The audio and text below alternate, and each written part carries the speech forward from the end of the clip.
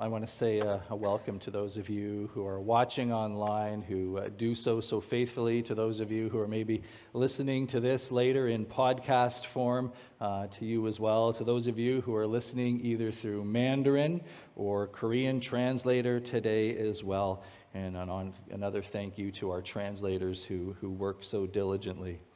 One of the activities that our family has really enjoyed on vacation over the years has been camping.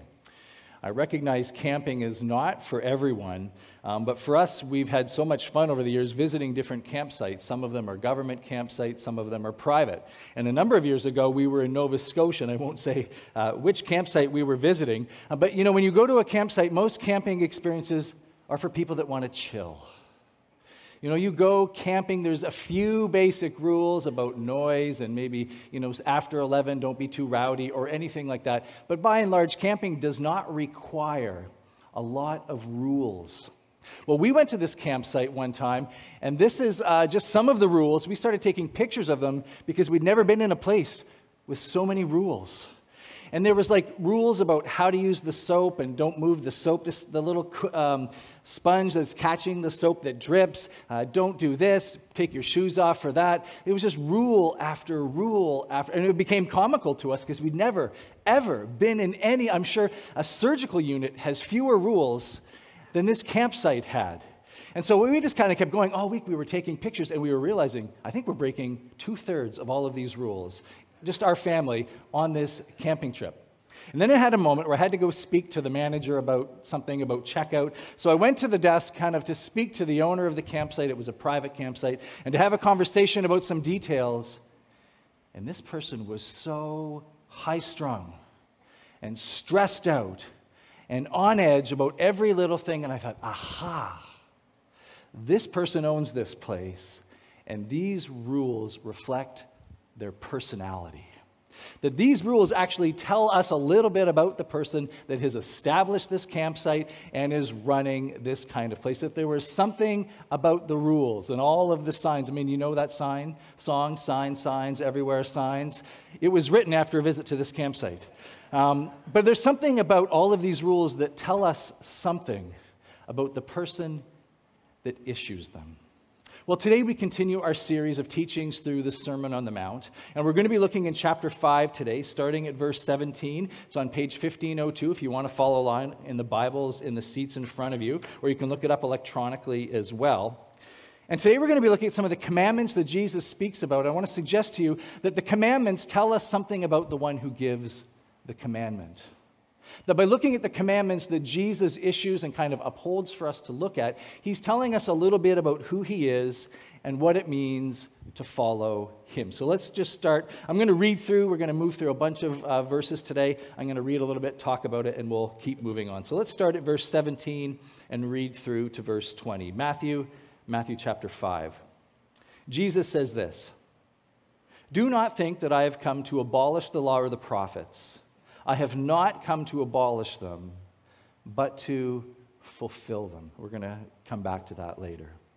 "I tell you the truth, until heaven and earth disappear, not the smallest letter, not the least stroke of a pen will by any means disappear from the law until everything is accomplished.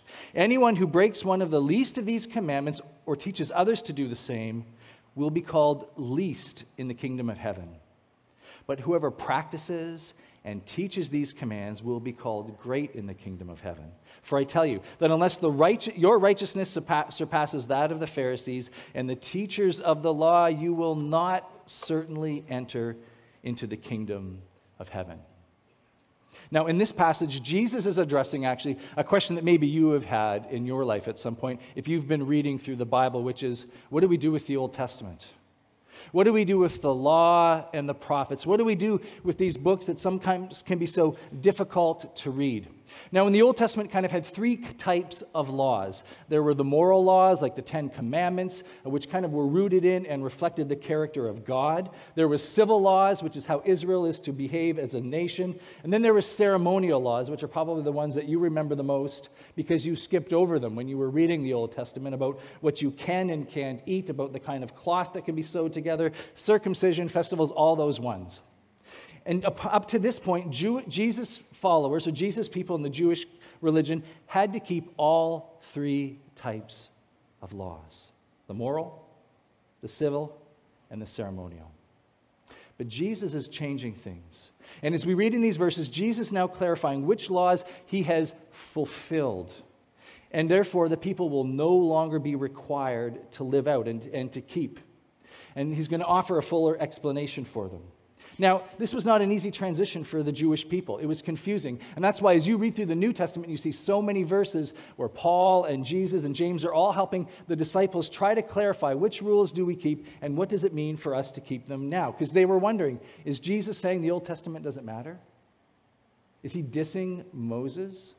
Is he saying it was a waste of time and we never should have had to keep them in the first place? Which maybe you've asked as you've read them as well. Now, verse 17 is the secret here.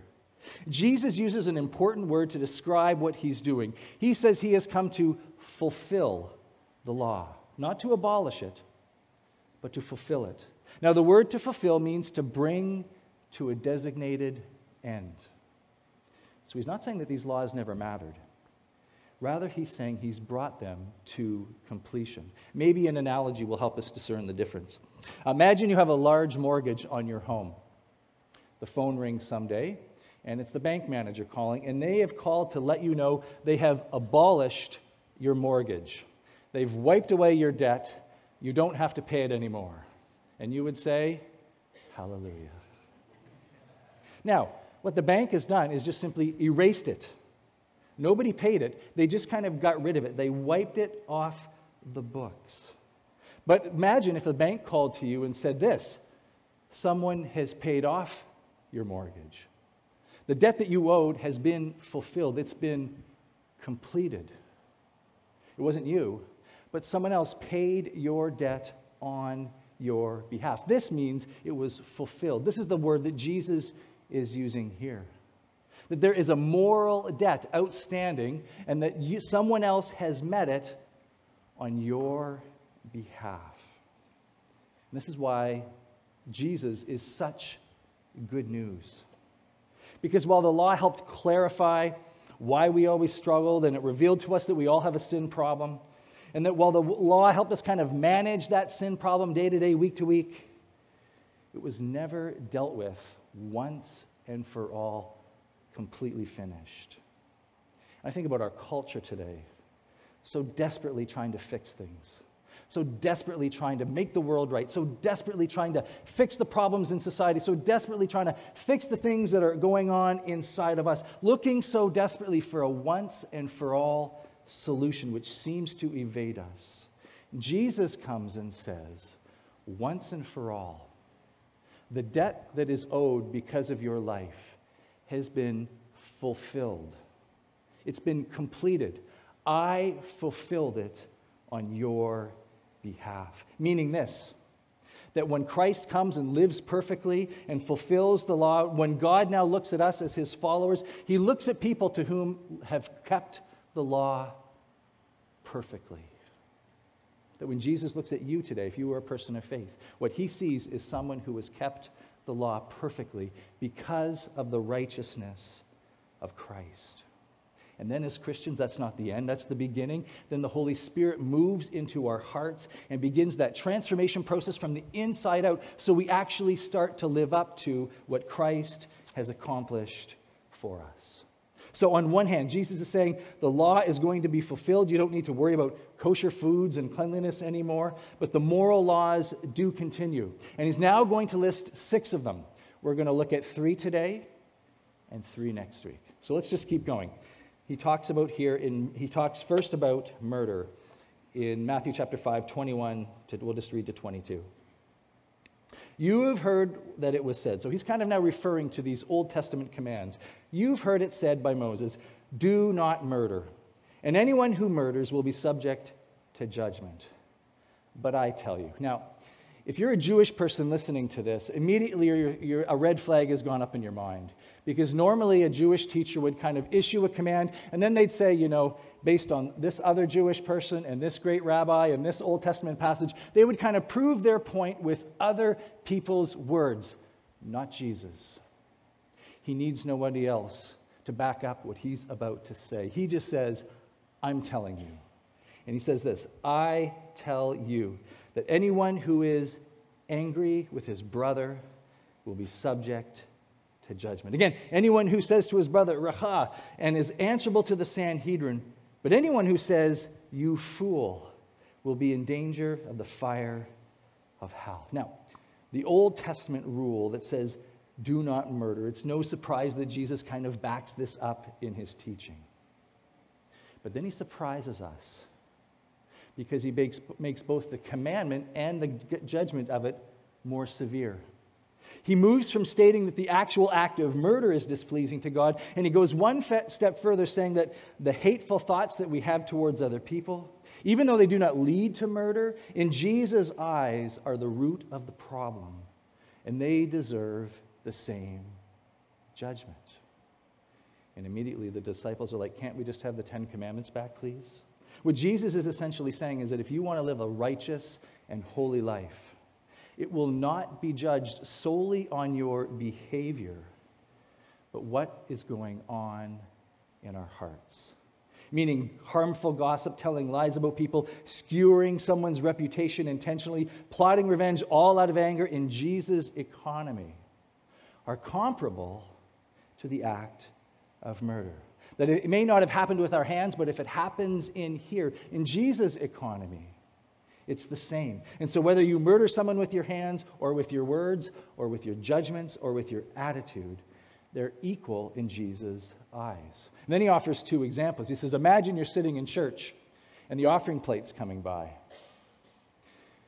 And suddenly you look over in the corner of your eye and you see that person. That person that's been raising their hands in worship, and you know they're not very worshipful. You know what they're really like. You know how they treat people at work. You've seen them and how they behave in public. And you're over there and you're just stewing and fuming, and you're just like so angry with this person. And Jesus says, hold up the service, stop the plate, don't put your money in, go over to that person and reconcile with them. And then he says, if you imagine you're being sued by somebody and you're kind of walking into the courthouse together side by side, before you get through the doors, stop that person and reconcile together before you get in the doors. His point here is this, urgency. That if you have anger living in your hearts, do not let it sit there. Do not let it grow. Do not let it take root. Deal with it, and deal with it urgently. And so we ask ourselves, why would Jesus give this command? What does this tell us about what he's like? And it tells us that Jesus wants for you and I, inside, peace. He wants us to be at peace, not to be living in anger, not to be living in turmoil, not to be dealing with all of these strong emotions that we have for other people. Let's keep reading, because he goes on to adultery. Aren't you glad you came to church on this long weekend Sunday? All right. 27 to 30. You've heard it said, do not commit adultery. Again, this is the Old Testament commandment. But I tell you, anyone who looks at a woman lustfully has already committed adultery with her in his heart. And then he kind of comedically says, if your right eye causes you to sin, gouge it out, throw it away. It's better for you to lose one part of your body than your whole body to be thrown into hell. And if your right hand causes you to sin, get out the hacksaw, cut it off, and throw it away. It's better for you to lose one part of your body than your whole body go into hell. And if you're a biblical literist, this verse is going to struggle with you because you'll have nothing left by the time you live out your life. This is Jesus' teaching on adultery. Now, he quotes this commandment, again, which was familiar to his listening audience. But Jesus is maturing this teaching, bringing it to its completion, and he extends it by saying, do not have sex with someone that you have not covenanted to in marriage. Marriage is to be a covenant. A Christian covenant ought to be marked and defined by faithfulness. God is in a covenant relationship with us, and he has pledged himself to us unconditionally. We might stray from him, he does not stray from us. We might ignore him for a season, he does not ignore us. Our relationship with God is marked by faithfulness, so our relationships in our marriages ought also to be marked by faithfulness. Sex, then, is the physical action that incarnates that commitment. If I've pledged my heart, my soul, my time, my energy, my money, my calendar, everything I have to you in a covenant, then sex becomes the act that kind of lives out that commitment. So when we sleep with someone that we are not covenanted to, adultery, we're making a statement with our bodies that we have no intention of keeping with any other part of our lives. We have no plans to be faithful to this person in the long run. We have no plans to leverage everything we have for their flourishing. We don't. It's simply an act, which is why sex complicates relationships where there's no commitment. And if you don't believe me, Jerry Seinfeld has a whole episode of Seinfeld about this very topic, and I will send you the link if you need to watch it. Now, Jesus' original commandment talked about sex outside of marriage. Jesus now expands this to include lust.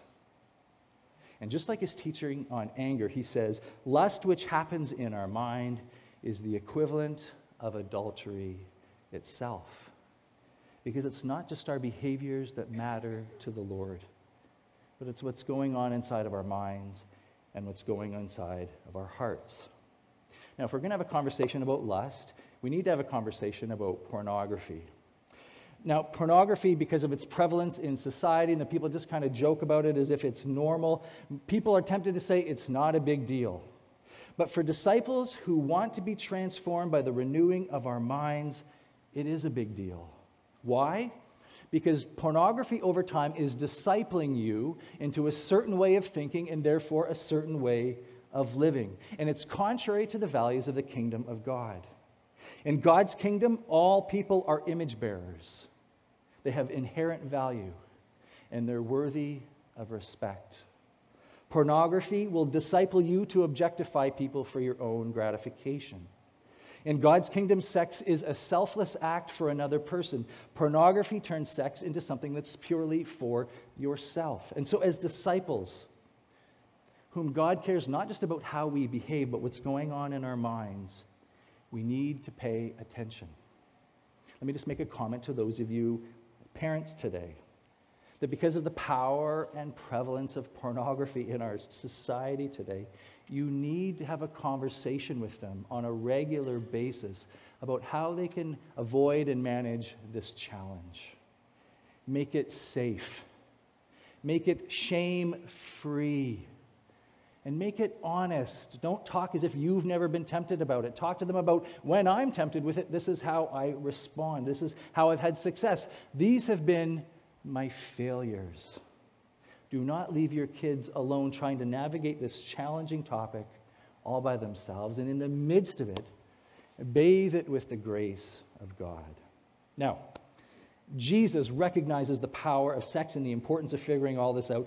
So as I said, he comically alludes to the fact that if you're having problems in this area, take severe action. Now, if there's any habits or behaviors in your life today that might need some severe response to keep you from bringing a world of hurt and pain into your life and into the life of your family. If you're flirting with somebody you should not be flirting with. If you're planning your day to spend time with somebody or to keep walking by somebody that you do not need to be walking by. If you're hiding text conversations from your spouse because you don't want them to find out about them, then Jesus would say, sever those things and do it immediately and put an end to them. From my experience, Jesus' words, he takes these seriously. And why does he give us these rules and these commands? Because he's mean and arbitrary? Or because he wants what's best for us? Because he knows what life truly looks like, and he knows the ways in which we can wander and stray and bring hurt and difficulties into our lives. Well, let's end with another light topic, because the next thing that Jesus addresses is the matter of divorce. Let me just read for you. There's two short verses, chapter 5, verses 31 to 32. It has been said, anyone who divorces his wife must give her a certificate of divorce. But I tell you, anyone who divorces his wife, except for marital unfaithfulness, causes her to become an adulteress, and anyone who marries the divorced woman commits adultery. Now, I know that divorce in particular, especially for previous generations, was a real shameful topic, so it's important that we talk about it here today and visit the words that Jesus speaks.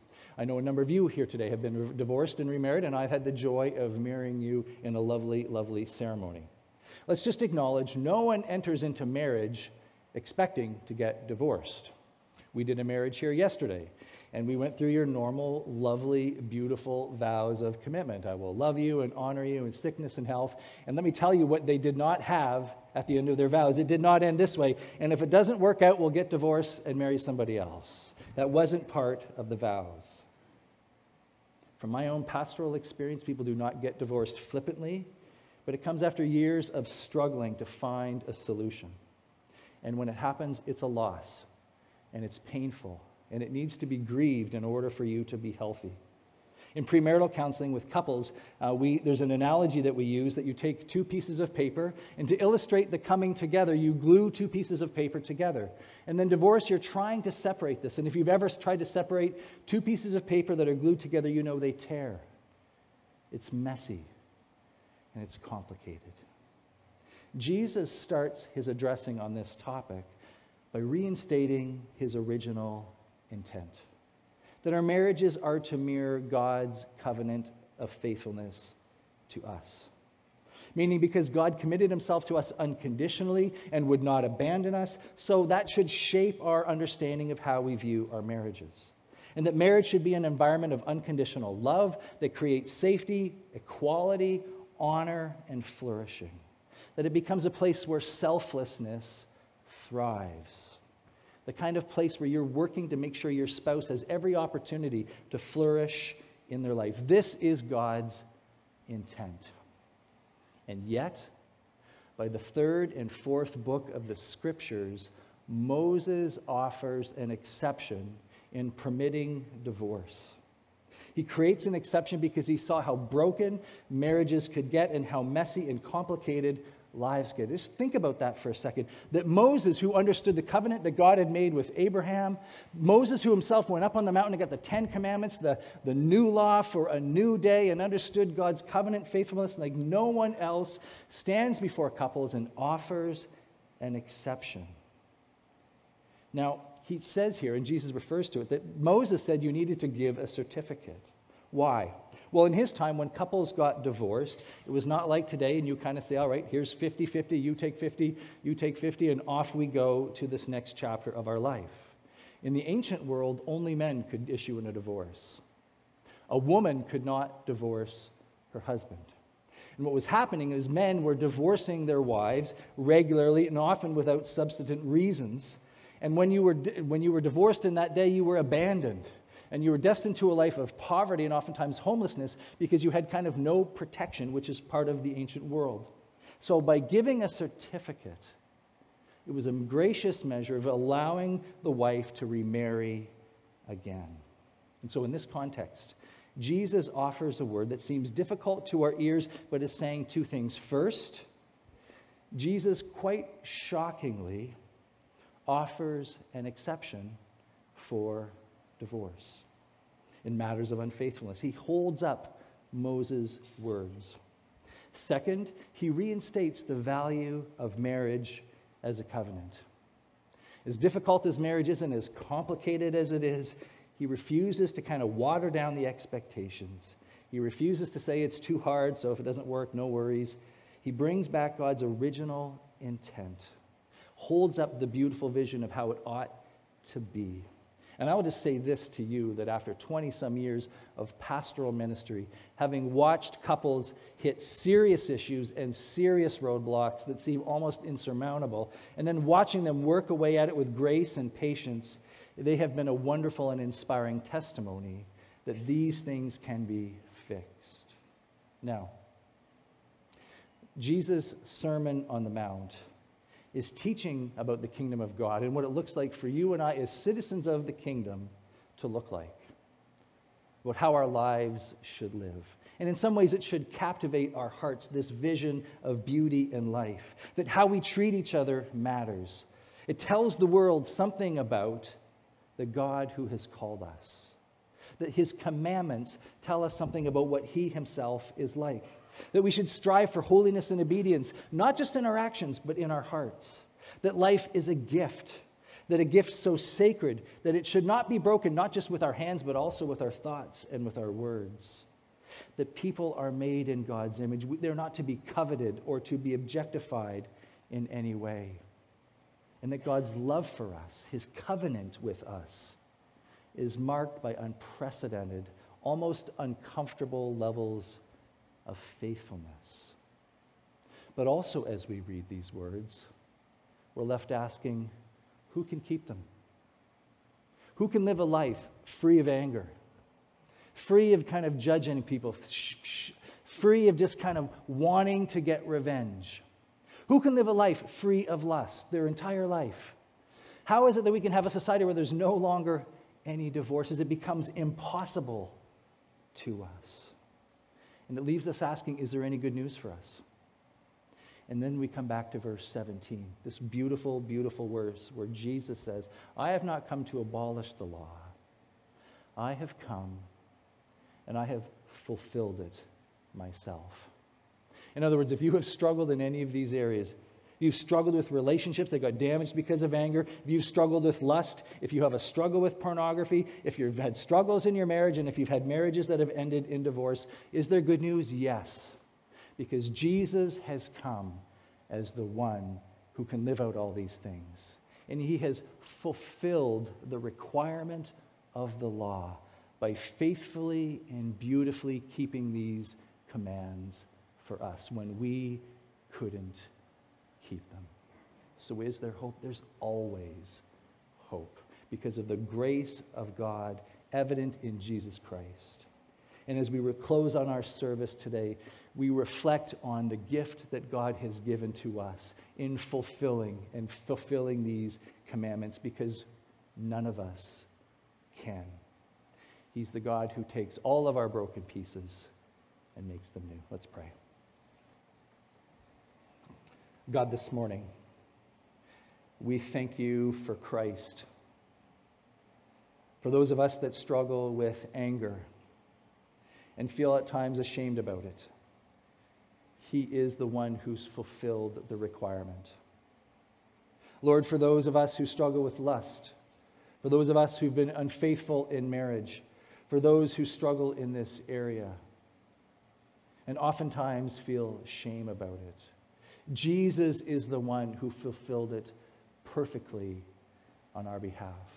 Lord, for those who've had their struggles with marriage, who've had divorce, and who've just wondered, Lord, is there any hope for me? There is, because of Christ, because he is the one who's fulfilled the requirement for us perfectly. And so, Lord, today we come to you as broken people, grateful of your grace that heals us and restores us.